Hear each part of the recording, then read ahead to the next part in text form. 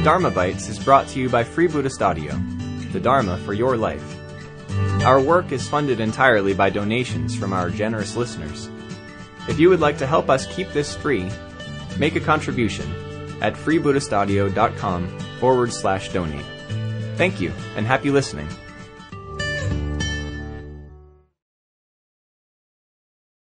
Yesterday, I was talking about, this double Vajra and the theme of integration.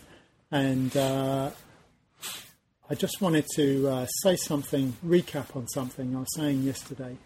We were talking about unification of apparent opposites or contradictions or paradoxes. And there's a lovely quote from our teacher, Bhante Sangharakshita, that says that all of those things are apparent contradictions and that they actually unify, that there's a higher synthesis. That's what he says. They kind of unify at a higher level, which is a very interesting way of putting it.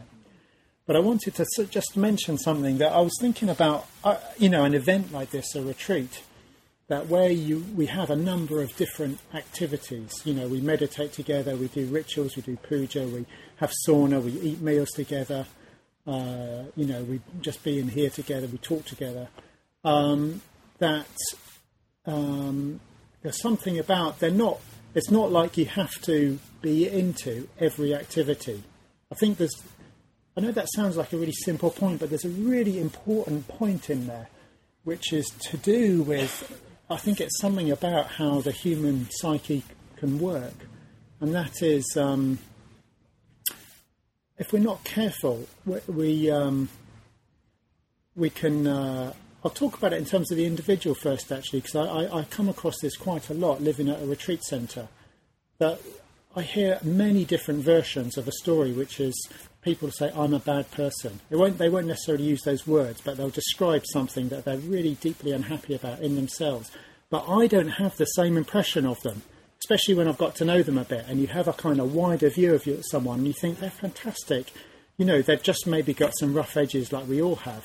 But if you're not careful, it's a sort of thing that we can do, is that you focus on the thing that you're most dissatisfied with, and you enlarge it, and you think that that's your identity. And so I wanted to mention that because I was thinking, it's easy to do that on a retreat as well. Don't worry if there's something that you don't particularly engage with on this retreat. If there's a particular aspect of it, don't worry about that. What we do is we come together, and hopefully, generally, you'll get something out of it, even if it's just an experience of being together.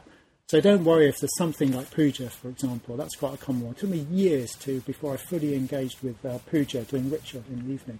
It might be meditation, it could be anything. It might even be you don't really like having saunas. There's just this kind of tendency that you think that you have to enjoy all elements of something to get, for it to be all right. Actually, it's not like that at all. It's not like that as an individual. It's not like that as a sort of, as a collective. What I find that's also really interesting, though, is that kind of dissatisfaction that we can feel with either with some parts of ourselves or some parts of a retreat like this, it's also a kind of like a golden key to our liberation. Because in a sense, we need to have a sense of dissatisfaction in order to change. You need to have it. So don't dismiss that part of you as well, in a way. It's a very important part. It's just like what I see, and I see it in myself, and I see it living at a retreat centre. The danger is that you need a bit more perspective, and that you tend to just focus on the things that you don't like about yourself or you don't like about somewhere where you are. So anyway, that was just a reflection. It was something that was just sort of, rumbling away in my mind since yesterday. So today, I wanted to talk about something else. As I mentioned yesterday, I wanted to talk about fear and fearlessness. And I feel that this particular subject is so important. I'm worried that I can, I want to do it justice. I think it's so important. It's been so important in my own life, and I think that there is something that the Dharma says about fearlessness. It's there's quite a kind of rigorous analysis, if you like, And I think that it's something we can all relate to. I think sometimes when you think of Buddhism and you think, wisdom and compassion, it's a bit difficult sometimes to get hold of them. But I think fear, we can all have a sense of what fear is. I think there's no human being that does not experience fear at some point, and some of us quite often. And so that's what I wanted to talk about. And I thought I would just begin, because it was my own way into meditation and Buddhism, I thought I would just begin and tell you what that was for me. And I didn't think of doing this until last night when Pippa and Jason were asking me, how did I get into Buddhism? Or I think that was the question. I said, through meditation. And I said it was because I was suffering from a lot of anxiety. And I realised, though, that now, because I'm a long way from that experience, I can almost feel a bit glib in myself. I can just roll out that answer. Yeah, I'm suffering from anxiety. Now I'm a Buddhist. This dinner's nice, isn't it? Just sort of move on. But actually, I was thinking afterwards, well, hold on a moment. I remember, if I go back 15 years, when I was having intense fear, I remember thinking to myself, don't forget this experience. Even at that time, I had a sense that I probably would overcome it and that I would probably forget the intensity of the fear. And I was like, don't forget this. This is so strong. Don't forget it. Don't forget it. Because, it's what motivated me to make significant change in my life. So I just wanted I'll say very briefly what it is. Pavadaka and Aryapala, maybe one or two others know about it because I've lived and worked with them, and we talk about that kind of thing from time to time. But what it was, I started having, it was fear of death. And I thought that actually I wanted to mention that because I think that's the primary fear.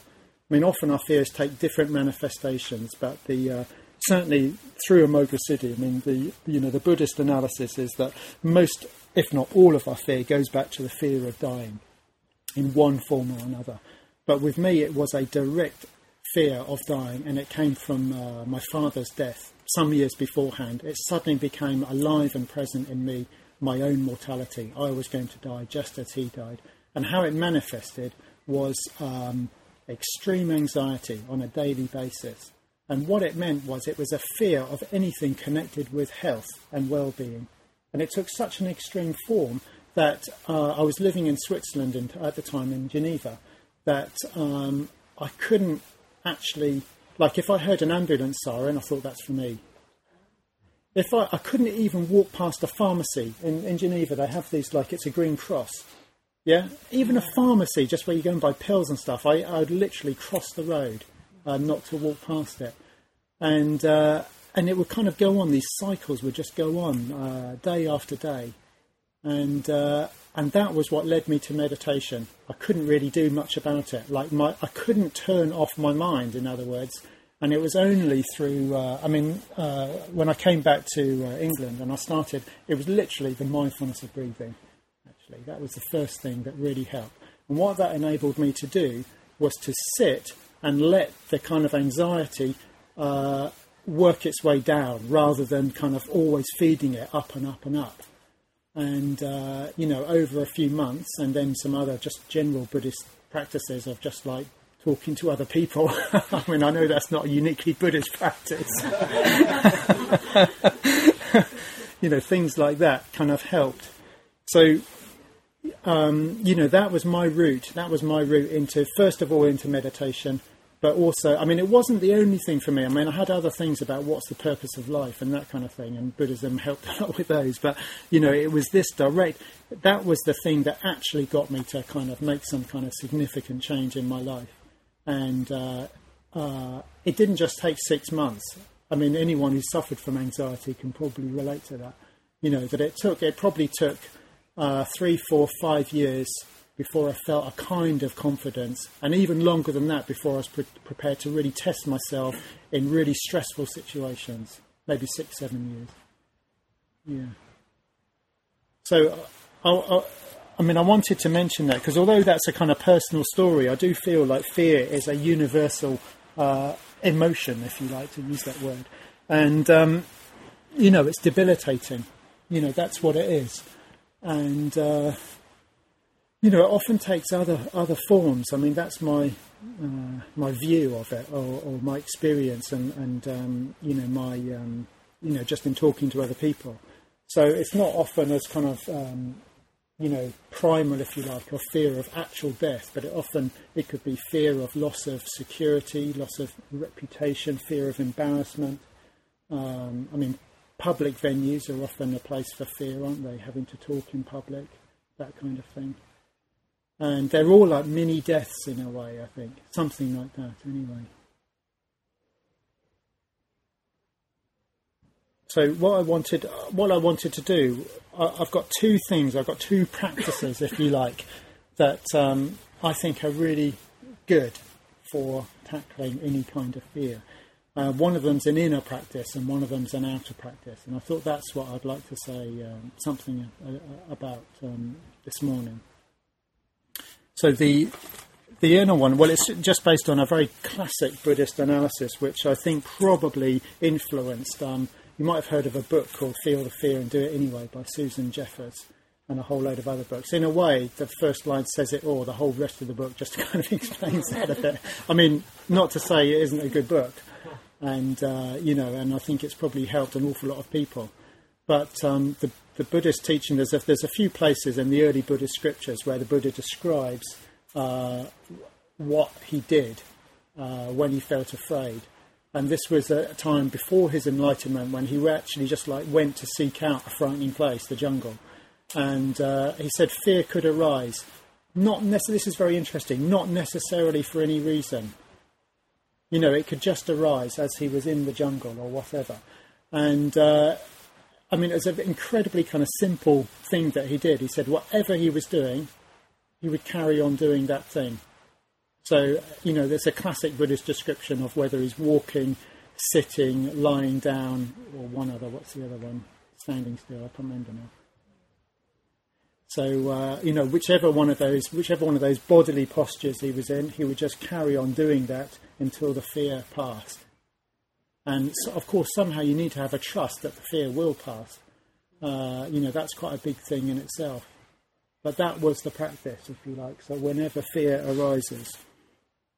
I mean, what I found in myself, taking that on, there's a couple of other things that I do if I do feel this kind of fear, especially if it's quite intense. One of them, and I started doing this very early, not necessarily for fear, but I started doing this very early on when I learned to meditate, is taking your breathing lower down in your body.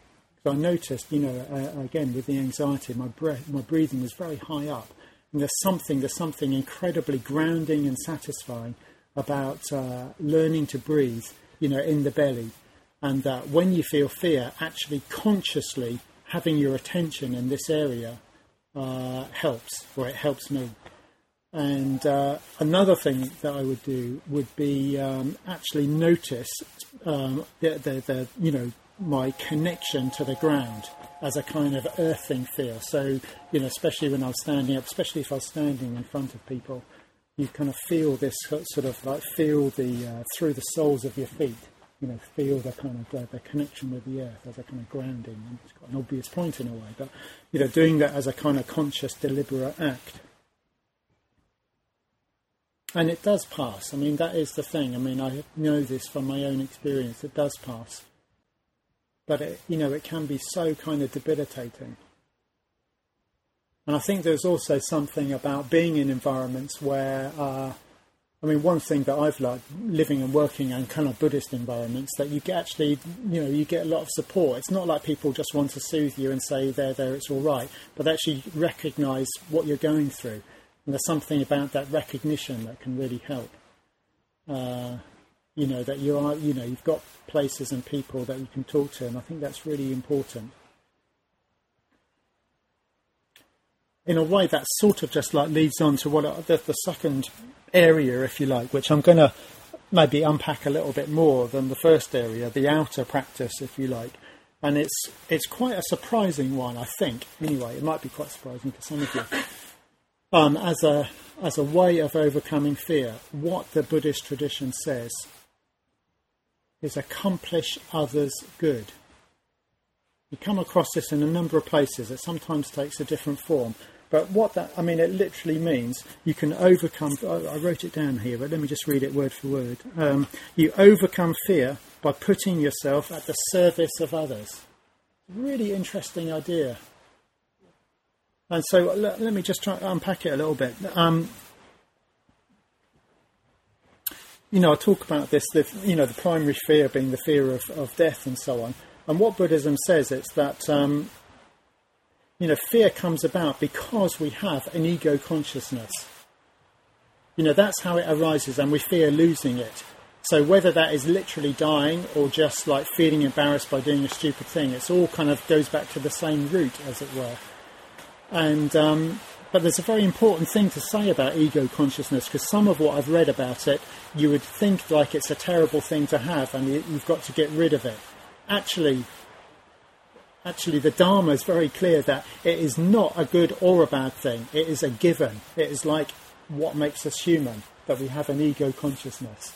That is, if you like, it is being human, in a sense. So it's a really important, it really helped me, anyway, to learn that point, that you just, that is what it means to be human. And an ego consciousness, in a way, it's sort of like the root of our suffering and the means of our liberation in one. So, because Buddhism says that, here you are, ego consciousness, this is why you experience fear. So if you can do something which kind of like takes your attention outwards towards others, and kind of that in itself will help weaken your fear, because fear is about, losing your own ego consciousness.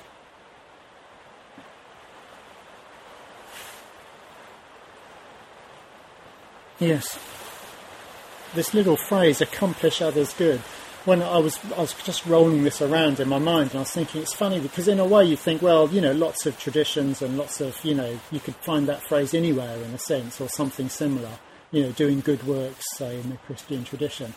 But it's almost like there's a very kind of subtler and subtler analysis in Buddhism. So it takes, already I'm talking about others just as us, that they're kind of like, we all think that we have a fixed identity and yet we don't. It's not fit. That's what Buddhism says. We're actually always in flux, always in process. We're always changing. So, in the sense that I was just reflecting on this, the text that some of you'll know called the Diamond Sutra. It's a kind of extraordinary text because it's kind of nonsense in a way. It kind of makes sense, but it doesn't. It's another one of these mysteries. As I was talking about, having mysteries yesterday. But it says in there, I can't quote it verbatim, but no, I haven't got the book, have I? But it says something like, what you do is you help others because there are no others. That's what it says in a nutshell. There are no others. In reality, there are no others because we're always changing. We just always fix and label, things and people. But actually, we're always in flux. But also the other bit, accomplish others good. The good, there's even kind of an analysis of what it means to do good. And that actually you do need a bit of wisdom to really help people. And, it's worth I'll just go through a few of those. I've got them written down on another bit of paper here. In fact, I can remember them. The first one is helping people with material things, not to be ignored. It's fantastic. Help people, give them money, give them things, nice things, presents, whatever it is. Give them shelter, give them food. I mean, let's not, it's a wonderful thing to be able to offer in a sense. But, Buddhism says fantastic, and there's a bit more that you can do as well. Time and energy. Often, especially, I think it's very important in the world today, where it's the thing that we feel we lack. Giving your time and energy to people. It's so lovely when someone, you think someone's got time for you, and they just stop, listen to you, talk to you, whatever it is, just take you in. Take you in as you like to be taken in. Another one, just sort of another layer, if you like, confidence. Very interesting. In fact, I hope you don't mind, but I just wanted to mention Padmadaka at this moment. I hope he doesn't, because I've lived and worked with him for so long. When I think of Padmadaka, there's something I like about being around him. And it's partly to do with his confidence. When he said he was going to be here for the week, I was like, I just felt kind of, oh, great. There's sort of like a relief in me, and it's to do with this. Well, but it's not a kind of bravado confidence. Like Padmadaka knows himself well. He knows there's things he wants to work on and so on. But it's like being able to hold all of that and hold a certain kind of being able to hold a kind of weight, if you like, but quite lightly at the same time. He said to me once a few years ago when we were living and working at Padmaloka, and he became the chairman at Padmaloka when he was very young. And we used to fight sometimes. I mean, literally, fisticuffs. But we used to sort of clash and so on. But sometimes he'd say to me, he said, "Well, look, I mean, I'm paraphrasing, so I'm probably condensing 5 years worth of work into this sentence. But he'd say, look, I take your point, but you don't know what it's like. You don't know what it's like being the chairman. And I'm the chairman now, and I'm like, yeah, okay, I'll take your point. There's a certain kind of invisible weight that you hold. Really, it doesn't really. It's very difficult to say exactly what it is. But there's something about the way that Padmadaka can do that I really like, and I'm sure others who know him as well would say the same thing. There's something about being around someone who's confident, but not in this bravado way, just like who's, just able to give a bit of presence that is incredibly satisfying. And, in Buddhism, it's called a gift. One of the greatest gifts that you can give is to give the gift of confidence to other people. Other people feel more confident around people who are confident. And then in Buddhism, of course, there's always another layer. There's another one after that, which is give people the means to transform themselves, the means to their own liberation. I feel like that's the highest gift of all. Of course, Buddhism would say give people the Dharma. It would say that, wouldn't it, in a way? But, give people the means for their own liberation, their own freedom, their own, give people the ability to change themselves. So there's something about that, there's something about that kind of classification that I really like. But I've just been, just in terms of an outer practice and this idea of accomplishing others' good, I think it's really worth a bit of reflection. It's not an obvious thing when you think how to overcome fear. It's not, it's certainly, I don't think it's the first thing that would spring to my mind. It's something that I've definitely picked up from this particular kind of tradition, especially the later Buddhist, as it's called, Mahayana tradition. That it is it's the way to happiness, to contentment, and to fearlessness, is to, do things that benefit other people. And when I was away, these last couple of weeks, when I've been on a solitary retreat, I was doing the Metta Bhavana, and I started to do it. And when I was bringing people to mind, I was thinking, what can I actually do for this person? It was so exciting to do that, suddenly to think, what can I actually do? What can I do? So not just imaginatively, although that was good fun as well, thinking of that. In fact, I ended up with a kind of double practice for each person I thought of. I was like, are there some specific things I can do to help this person? Like when I get back or whenever I next see them or whatever it is, some specific, even if it's like a little thing, buy someone a present, a card or whatever. Are there some... Then I was thinking, does that person have a dream or a vision that I know about? Or if they don't, can I ask them what it is? And how can I help them with that? So even if I can't do that one, you might not literally be able to help someone realise their dream and their vision in a big way, but it was just fantastic thinking about it. So I just had these people, it's just like a whole load of people really, whoever came to mind. And I was thinking, what is their vision of life? What is it? And how can I help them realise it? It was a great... So anyway, I just want to suggest that if you want to play around, it's like an interesting way of playing around with the Metta Bhavana, if you like.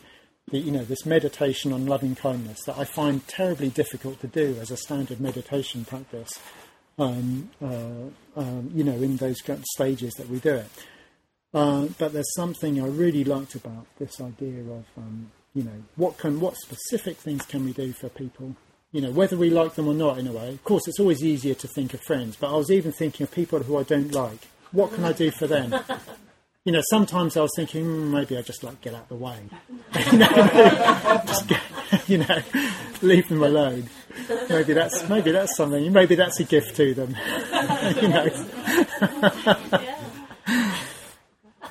But it's good. It's good to think of that in that sense as well. Not just to think of the sort of, not just to think of your friends, to think of people that we're in conflict with. But anyway, there is a serious point there that the tradition is that thinking in this way, what can you do for others, will help you overcome fear. And I feel there's some. I mean, I really feel. As a specific teaching, it's one I've only come across recently. But when I look back, I mean, once I sort of overcome my kind of the intensity of the anxiety, actually, I feel I've been trying to express my life like that. Not always very well, not always very successfully, but that has been something about with others, inspired by others who can do it really well. There's something about giving the gift of fearlessness and helping others.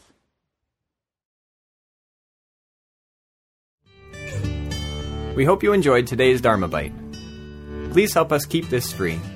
Make a contribution at freebuddhistaudio.com/donate. And thank you.